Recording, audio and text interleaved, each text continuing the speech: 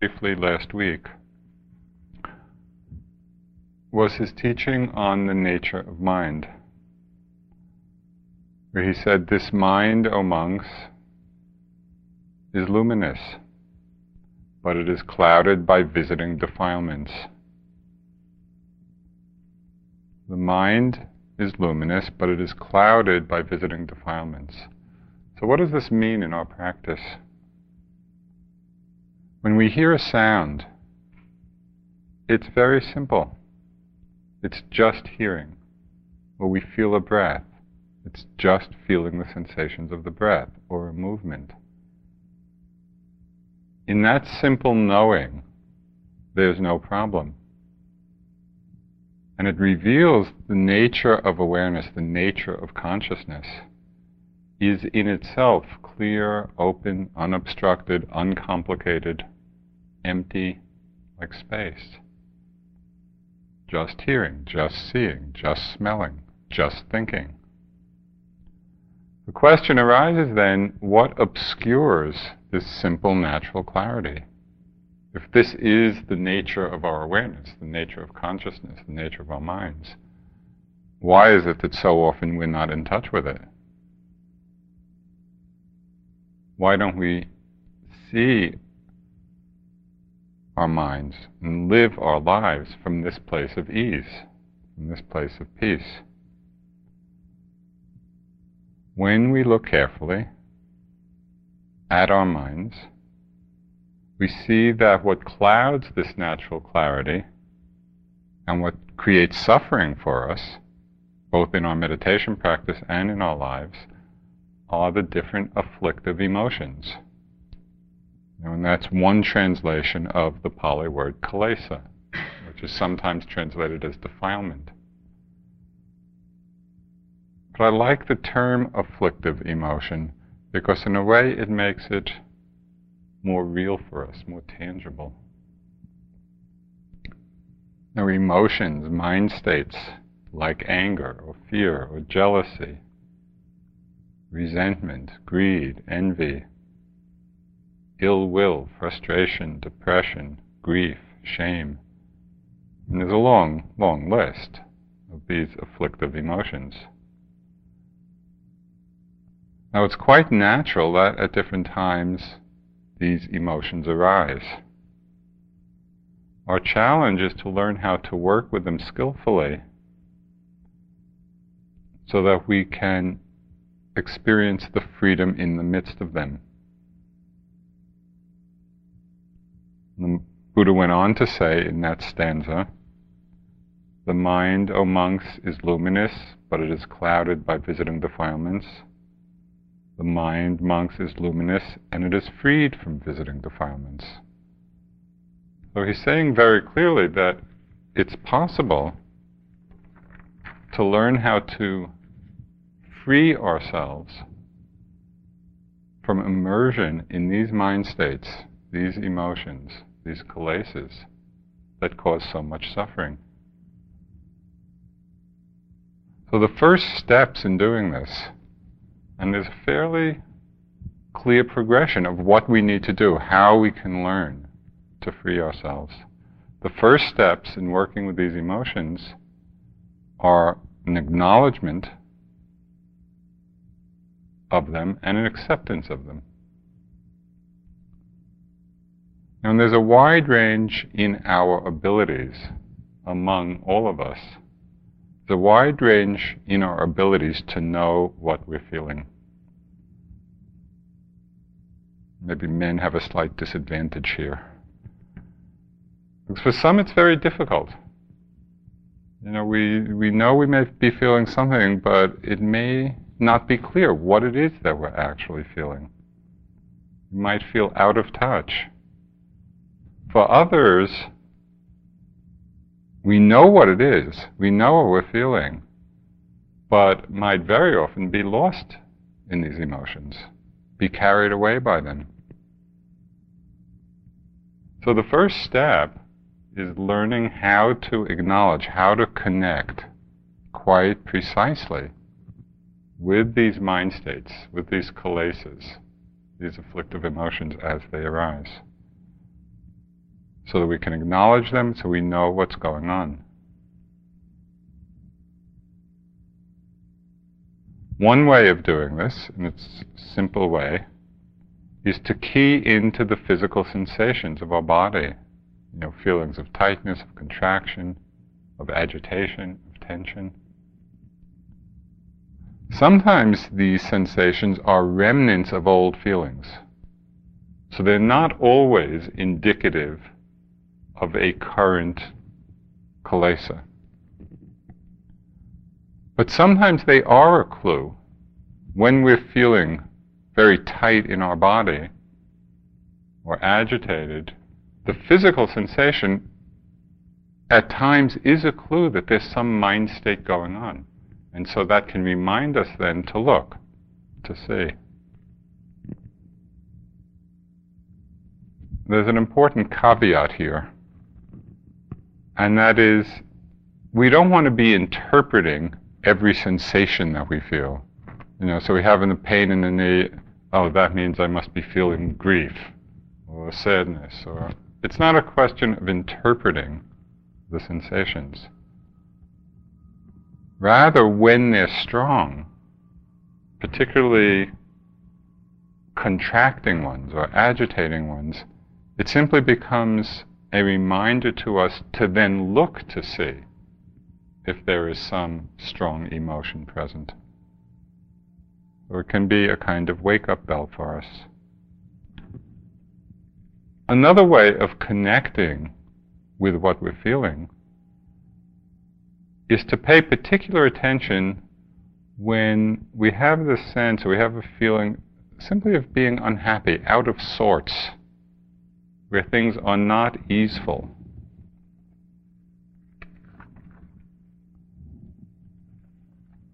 And at those times when things are not easeful, we can then trace it back. We can look to see, is there some kilesa? Is there some afflictive emotion present?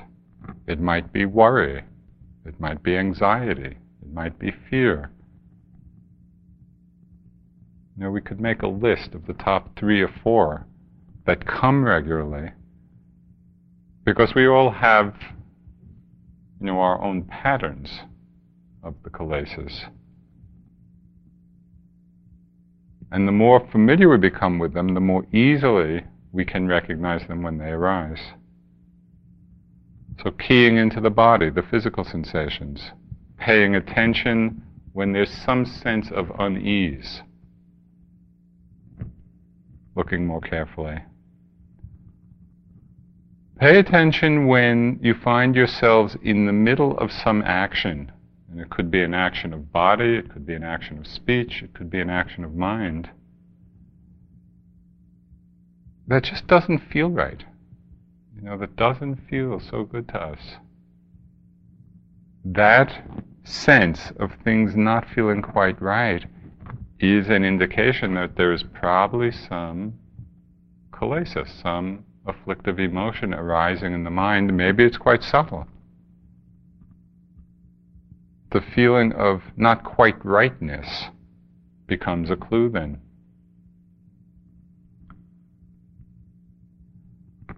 Sometimes we don't recognize what's happening because we're not open to the full range of emotions that might be there. As you know, very often emotions don't come in just nice, single, neat little packages. Often there's a constellation of feelings, which can be confusing for us. They don't come simply as single events. Just as an example of this, might be a feeling of anger. And if we look more carefully, if we look underneath the anger, we might see feelings of hurt, of fear, of self-righteousness, of frustration, these underground emotions which are actually fueling the anger. So in times of suffering, when we feel like we're caught, and we recognize the surface one, but it still feels like the mind is caught, that something is fueling it, but it's hard to let go of it. then look underneath. See if there's an underground spring of an unacknowledged emotion. This kind of investigation, of looking underneath, is not discursive. So it's not that we sit there and think about this. And it's also not digging into our psychological history, because that's all on the thought level. Rather, it's the kind of investigation that's just intuitive in the moment. We feel like we're caught, we may recognize the surface one, but it still feels caught. Then it's just reminding ourselves, open to the possibility of something underneath.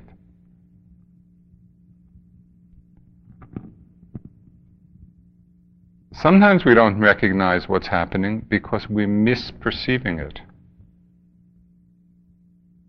We're aware that there's some strong mind state, some strong emotion present, and we're naming it, but we're naming it incorrectly.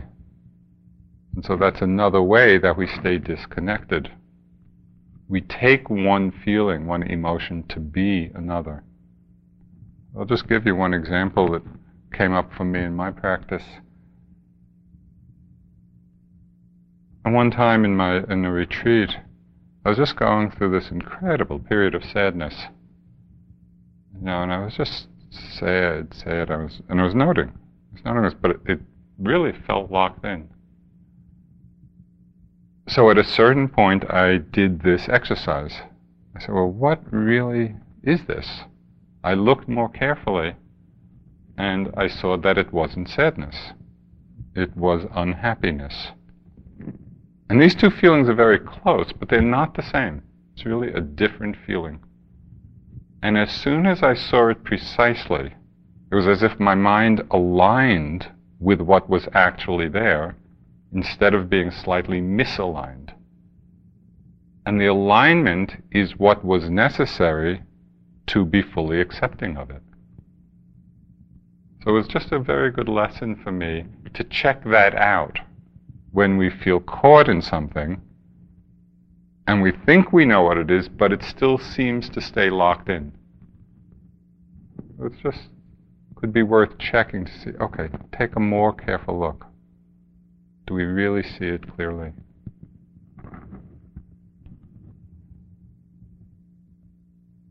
Very often, our emotional states are confused. We're uncertain.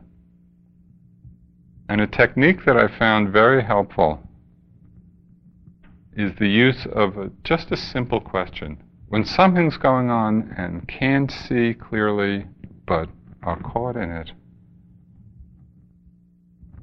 I would just raise the question in my mind, what's happening? And the what's happening, asking the question, serves the purpose of simply stepping back from the immersion in it, from the involvement in it. It's as if we step back and just open up, what's happening here? And the answer to that, at times, could be something as general as confusion, or chaos, or fog. But in the stepping back and seeing that, we are already freeing ourselves from being lost in it.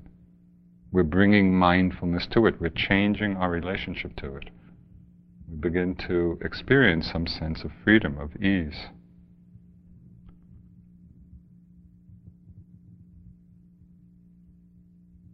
The clear recognition of what's present is the basis for the essential next step. Because it's not enough to simply recognize, and recognize accurately, the different afflictive emotions that might arise. The next essential step is a mindful acceptance. Now, sometimes people confuse acceptance of emotions and mind states, and they think that it means justifying them or condoning them or wallowing them. It's none of these things. Mindful acceptance doesn't mean that we're getting lost in them. It doesn't mean that we're justifying them, that we're judging them. Rather, it's simply the full acknowledgement that this emotion, this kilesa, is present. So really, acceptance here is another word for mindfulness. When we can accept that a difficult mind state is present, we can really get to that place of acceptance. It helps us to not hold on. It helps us to not be lost in what's arising.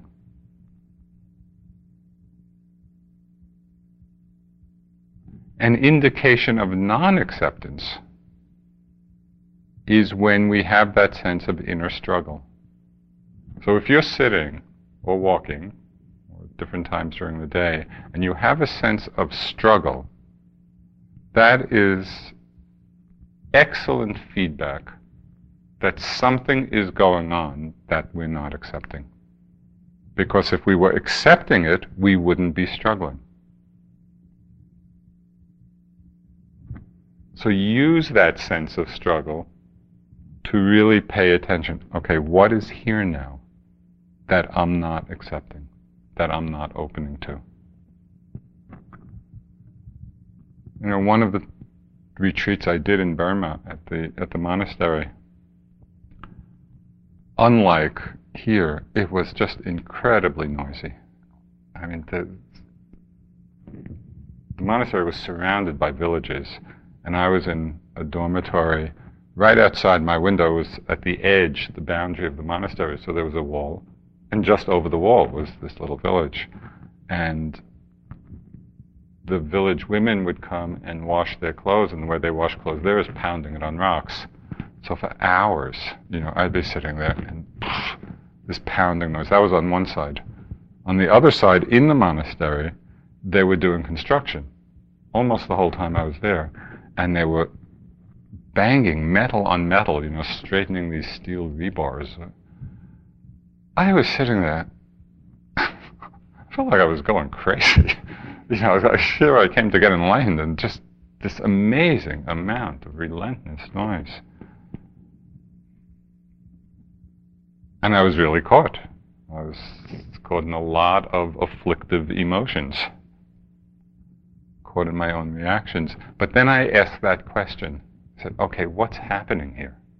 What is happening in my mind? And I saw that my mind was just complaining. You know, so I just started like complaining mind. It was amazing. As soon as I saw that that's what was going on, and as soon as I could accept it, there was no problem. It was just hearing. And it was only when I wasn't open to it, wasn't accepting, I was in that kind of inner struggle.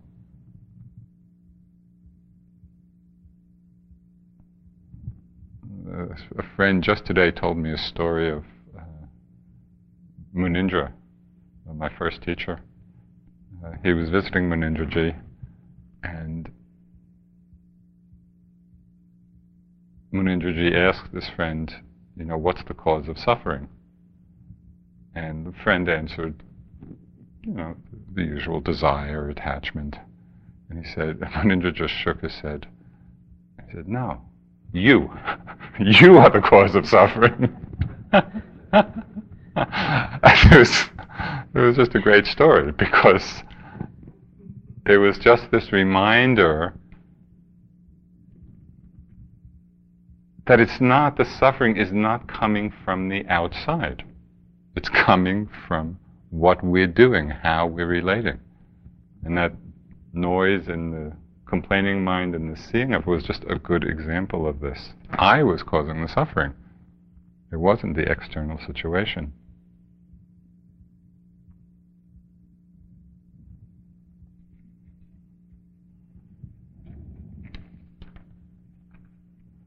Sometimes we don't recognize or accept what's present because emotions can be too painful or too uncomfortable. You know, the kilesas, some of them are just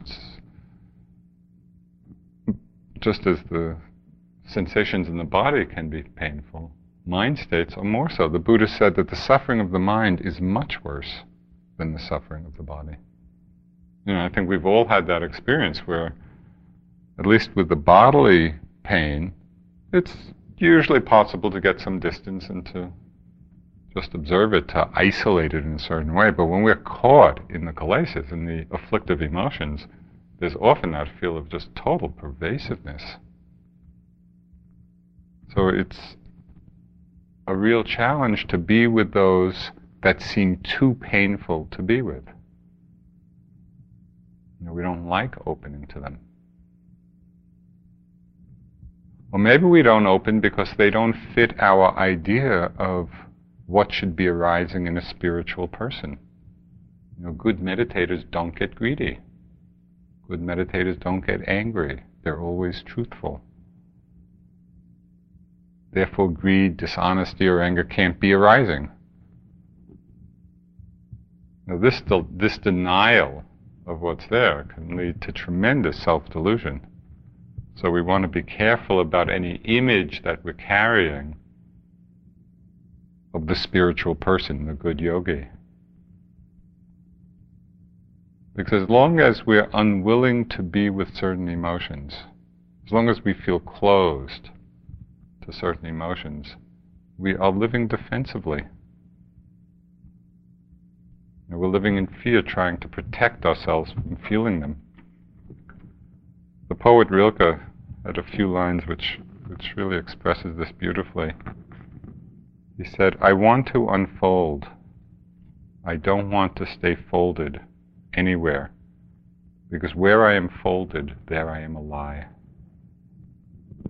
It's really, I think it's a great image of meditation practice. It's just the sense of unfolding all the places where we're folded. With very painful mind states, very painful emotions, sometimes it's necessary to open slowly. And particularly if we're reliving old traumas, abuse or whatever, really, really traumatic events in our lives, the feelings can be so powerful that they can overwhelm the mind. So there are times when that might be happening where we need to open in a very measured way, learn how to regulate how fast all this stuff is happening. Sometimes there's a backing off that's necessary if we're losing our balance, if we're getting overwhelmed. We need to back off, regain the balance, regain the strength to again be with them.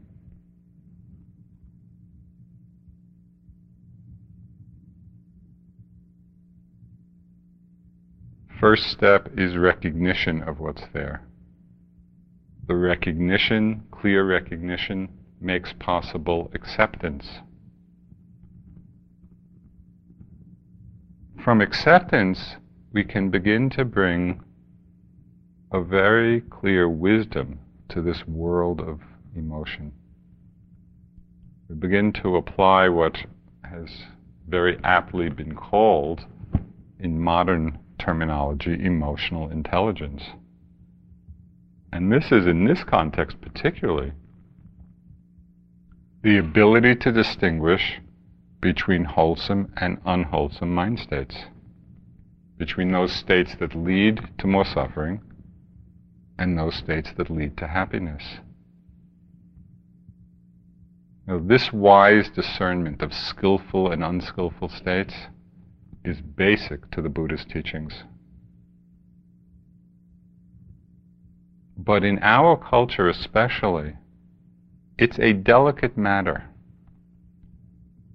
Because given our, you might say, cultural psychology, for many people, it's a very easy step from saying a particular mind state is unskillful, like pride or anger or greed.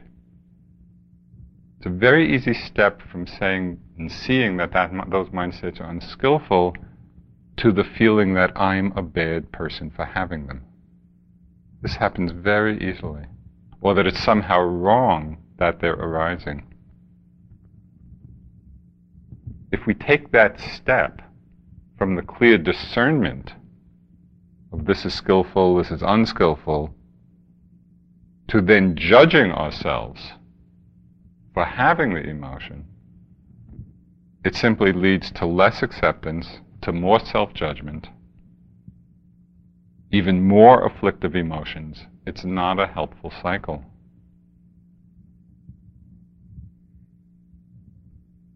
So it's important to see and understand which mind states are wholesome, which are unwholesome, not in order to judge ourselves, and not in order to be reactive to the emotions themselves, but in order to see which should be cultivated, developed, and which should be let go of, which abandoned. And Thich Nhat Hanh has this beautiful little teaching. He said, Buddhism is a clever way to enjoy life. Happiness is available. Please help yourselves to it. Well, how do we help ourselves to it? Precisely through this discernment. We see which emotions, which mind states lead to happiness. We see which leads to suffering.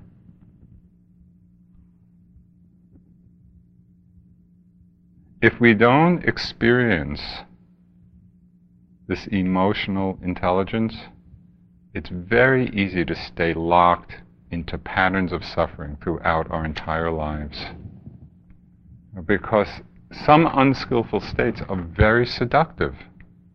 And if we're not exercising this wise discernment, we just keep repeating these patterns. In talking about anger and the seductive power of anger, and the way we can justify it to ourselves. Well, I should feel angry. The Buddha referred to anger, said, anger with its poisoned root and honeyed tip. And we get seduced by the honey tips, the kind of feeling of strength it may bring, or the feeling of self-righteousness that we have, or the feeling of power, and not seeing its poisoned root.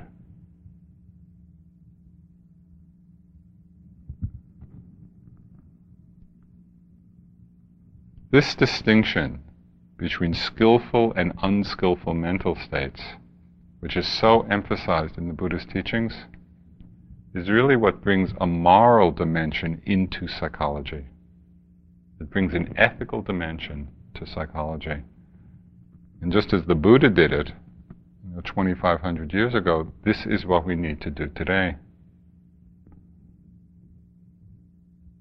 It feels particularly important now. And it probably has always felt just as important, but given what is happening in the world today, we need to realize that these mind states are not simply little thought forms or feeling states that are arising in our minds. But these states are also what motivates our actions. When we look at what's happening in the world, we might ask, why is there so much avoidable suffering? And there's a huge amount of suffering that's going on that need not be. Violence and war and hunger and injustice. What's happening? It's afflictive emotions playing themselves out. That's what's happening. That's what the cause is of all this suffering is. So it's not only out there. We need to see how this is happening in our own minds and how it plays out in our own lives. Some distinctions between wholesome and unwholesome are very obvious. There's really no question about it. It's very clear that when the mind is filled with hatred, it's painful for oneself and harmful, tremendously harmful for others. When we're feeling love, it's very obvious that it brings happiness to ourselves and it brings happiness to others. So this is very clear. And the same is true, the difference between greed and generosity. And we can see these distinctions clearly. But there are some subtle distinctions where we sometimes misperceive, taking what is unskillful to be skillful. So that's worth paying attention to, because we don't want to be acting out unskillful emotions, mind states, under the delusion that they're wholesome. So I'll just give you a few examples. The difference between attachment and love. For a lot of people, these two states are very intertwined and intermingled, and even think that it's the same thing. Well, I love my family, or I love my spouse, or I love my friends, or whatever. And it's almost synonymous with being attached to them. But when we look carefully, we see these are two very different states. The feeling of love, in my experience, is an offering. It's a gift. It's a generosity of the heart. The feeling of attachment is a holding. It's a pulling in. Two very different energies. And yet it's pretty rare, I think, for people to take the time and develop the discernment to see the difference between these two, and to see that we can have love without attachment. It's not an easy task, but it's definitely worth investigating. Another difference, another pair where we often mistake the unwholesome for wholesome, is the difference between guilt and remorse. We might have actually done some unskillful things in our lives, and they come up in our minds. So a very common response is a feeling of guilt. And in one retreat, this was coming up very strongly for me. There was one particular thing, and it came up to my mind, and my mind was just wallowing in guilt. But there was so much suffering in that. And for me, suffering is I just get really interested, because I want to know what is going on here. Why is my mind caught in such a strong way? So I really looked at the nature of guilt. And as I observed it, I saw that guilt is really an ego trip. Because what guilt is doing is reinforcing the sense of self in a negative way. It's saying, I'm so bad. I am so bad, bad, bad, bad. And when I saw that, it was like, I was reminded of, something you read in the text where Mara comes to the Buddha in one form or another, and sometimes the Buddha will say, Mara, I see you. So I always imagine kind of the Buddha wagging his finger. So I developed this thing, wagging the finger at Mara. So when guilt came, oh, Mara, I see you. This is just a trick of Mara, a trick of the ego. And I saw the difference between guilt, which is this negative strengthening of self, between that and remorse, where there is the real acknowledgement, yes, I did an unskillful act. We open to it, we see it, we take responsibility for it. And we also can let it go. It really makes possible the attitude of forgiveness. With guilt, there's no forgiveness. And that's why it's so painful and stays so locked in. We're not allowing ourselves to see the impermanence of whatever happened. So again, this distinction either locks us, if we don't see it, locks us in suffering. If we do see it, it can really open up a much greater place of ease. Attachment and love, guilt and remorse, indifference and equanimity. So it's often confused. Indifference can be taken to be equanimity, where we're just in this state, this very indifferent state, and then we think, oh yes, this is great equanimity. It's not equanimity. Indifference is a pulling back. It's a withdrawal from experience. It's a not caring. Not a wholesome state. Equanimity is total openness and impartiality. That's very different than non-caring, than withdrawal.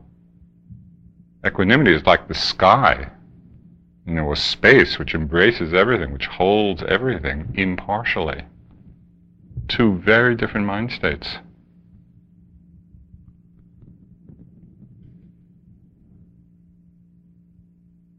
We can distinguish the difference between grief and loss. And this is a delicate subject, because on the one hand, in some way I think our culture honors grief. And the Buddha is saying grief is an unwholesome state. Well, those are fighting words. Because grief comes, and it seems a very natural part of the process.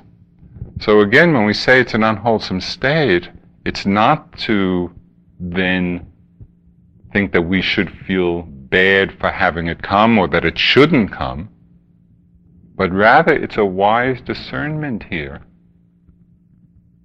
The Buddha in one sutta says, grief is like a dart in the heart, and we should pull out the dart of grief.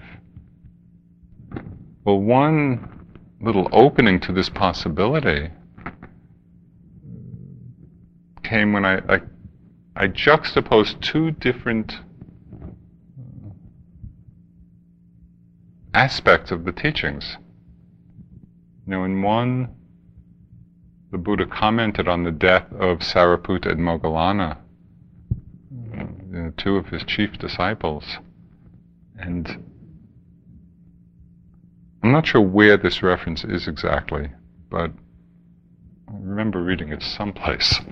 He said, it was like the light of the sun and the moon left the sky, or some great trees in the forest had been cut down. Their presence in the Sangha was so powerful and so important, and the Buddha was acknowledging the loss to the Sangha. And yet in the Satipatthana Sutta, the opening paragraph of the sutta say this is the direct way for the overcoming of pain, the overcoming of grief, the overcoming of lamentation. So when I saw these two together, well, how could he be one time acknowledging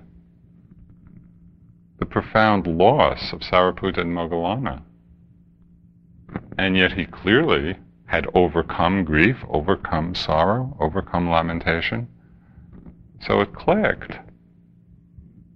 These may be two very different feelings. The feeling of loss and the feeling of grief. Loss is just another word for change. Somebody is there and then they're not there. And there's a feeling of loss, and it's an unpleasant feeling. We don't like the feeling. It's a painful feeling.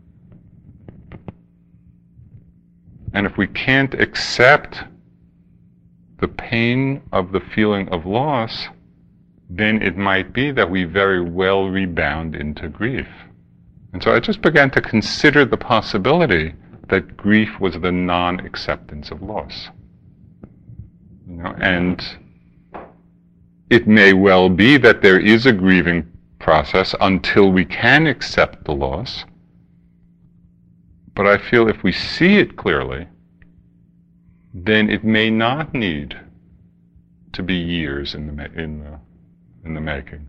If we really see what's involved, and bring our attention, bring our minds, bring that openness to the feeling of loss, it may be a much quicker process. So there's a lot of discernment in terms of understanding and looking. What mind states are wholesome? What mind states are unwholesome? Which lead to suffering? Which lead to peace? And not just to kind of accept the cultural norms. We really have to see and investigate for ourselves. So the last step is the recognition, the clear recognition of the kilesas, the afflictive emotions as they arise, and getting clarity, getting clear about what it is. Coming to a place of acceptance, distinguishing between wholesome and unwholesome, or exercising that emotional intelligence, emotional wisdom. And the last step, the most freeing step in working with the kilesas, is the most difficult and the most liberating. And that is learning to open to them all, learning to feel them all without identifying with them. It's this understanding that makes possible the transformation of whatever emotion arises, whether skillful or unskillful, the transformation into wisdom. So what does non-identification with emotions mean?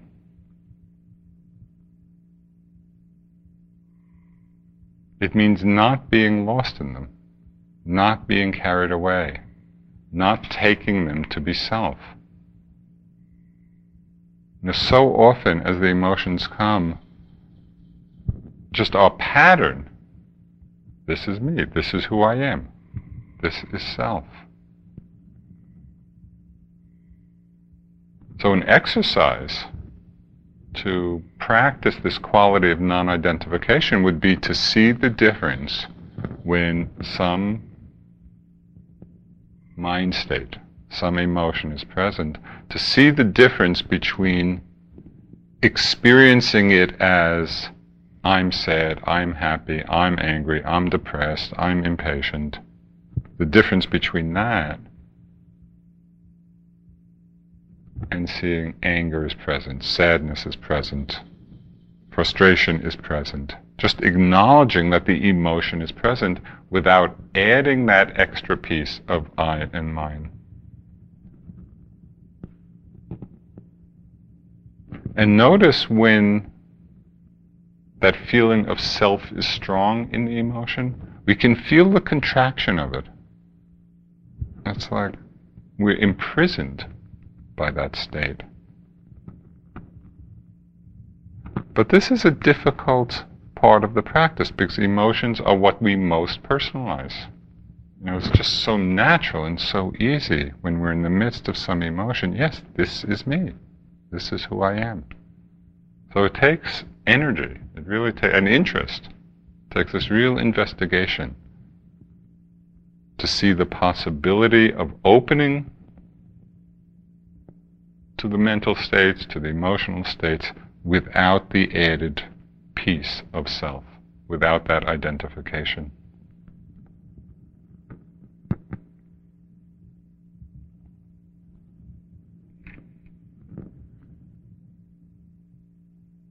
One way of doing this is to explore a little more carefully the conditioned nature of emotions, so that we really understand how emotions arise out of conditions.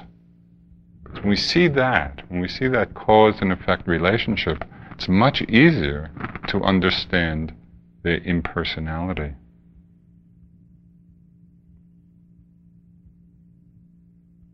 So I just want to mention a few ways of keying in to the conditional nature of emotions. One way that I found very interesting in watching my mind is to see how very often a thought triggers an emotion.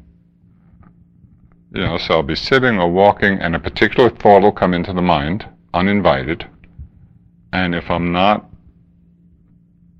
totally mindful of the thought itself could be very quick, very fleeting, and yet it could trigger a flood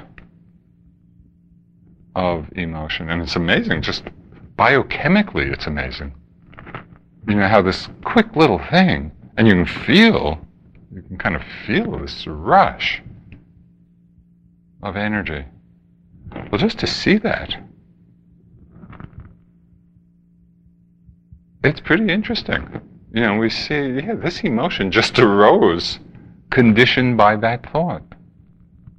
And we begin to not take it so personally. Another way of understanding the conditionality of emotions is to realize that they're very determined or conditioned by our level of understanding. And so for one person, what might be very upsetting might leave another person completely at ease. And this is kind of summed up in a Zen haiku. The barn's burnt down. Now I can see the moon. How many people, my house is burned down, now I can see the moon. Right. But it shows, I mean, there's a whole, levels of understanding. Even what might be very difficult for one leaves another person really at ease. So in this respect, we can engage our inner Dharma coach, when we are caught in the suffering, when we're not seeing the emotion as just arising out of conditions, when we are personalizing it. We can use that inner Dharma coach to remind us in a variety of ways that this is a conditioned phenomena. And a few examples just been working with recently. There was a situation arose recently that really triggered a strong reaction in me of, shall we say, ill will. Just something happened. I was really caught in this annoyance, anger, ill will. But I was watching it. I was really trying to work with it because it's not pleasant. It's so clearly a state of suffering. So I just remembered different aspects of the teachings which very much helped me. One was the teaching of the Dalai Lama, who has dealt with so much suffering in his life. I mean, one of his great lines, and this comes from Shantideva, the Bodhisattva's way of life, that one's enemies teaches one's patience. And so we should really value our enemies. Now, enemy that's a strong word but we know what it means. Somebody we're having difficulty with,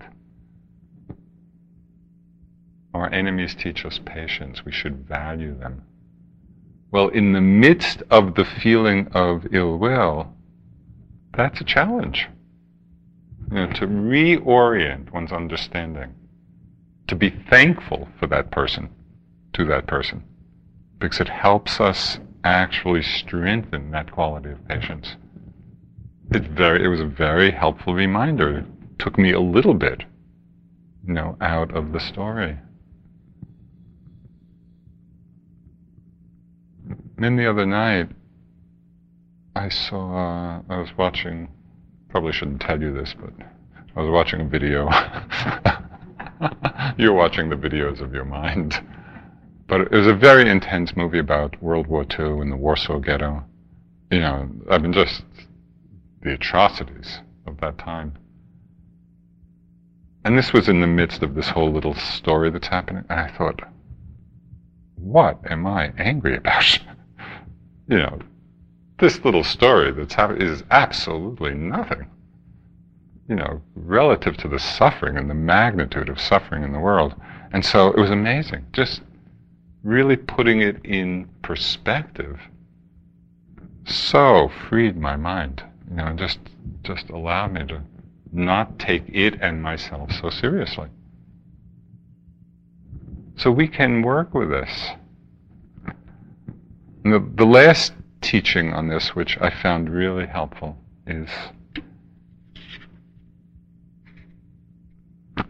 comes from the Middle End Sayings. And I brought this back to mind a lot.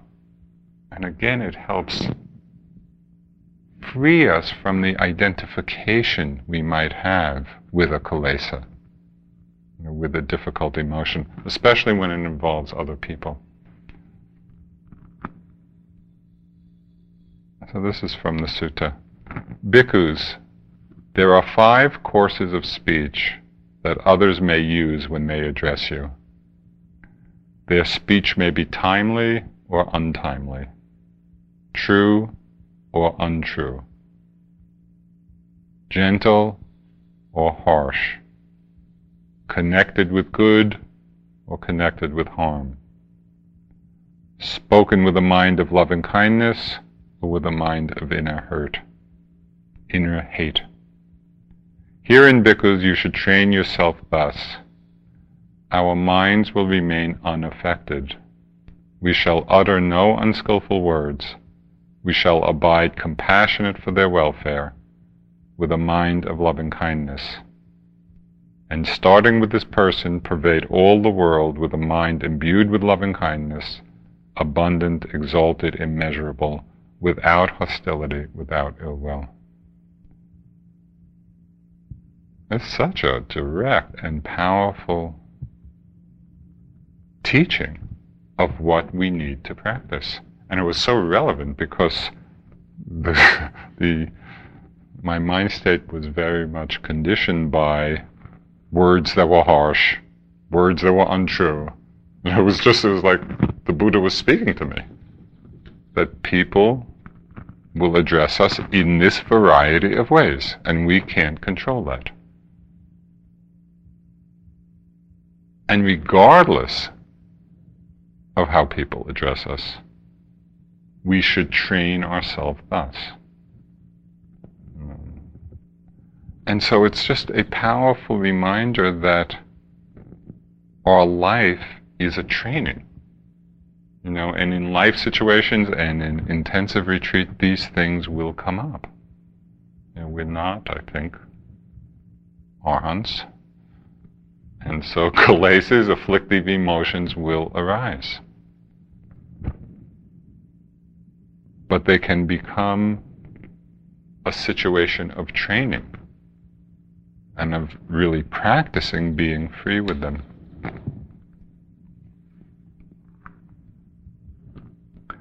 So we practice recognition and acceptance of afflictive emotions. So we're not in denial. So we're not in unawareness. We really practice recognize them and accepting them. We practice non-identification so we're not lost in them, not carried away by them.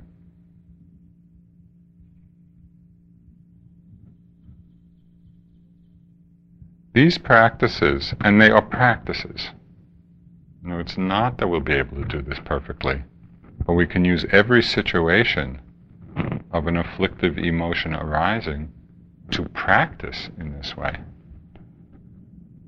It opens the possibility of a much greater happiness and a much greater ease in our lives. We practice liberating all of these emotions, letting them arise and pass away in the open, luminous nature of mind. Let's sit for a couple of minutes.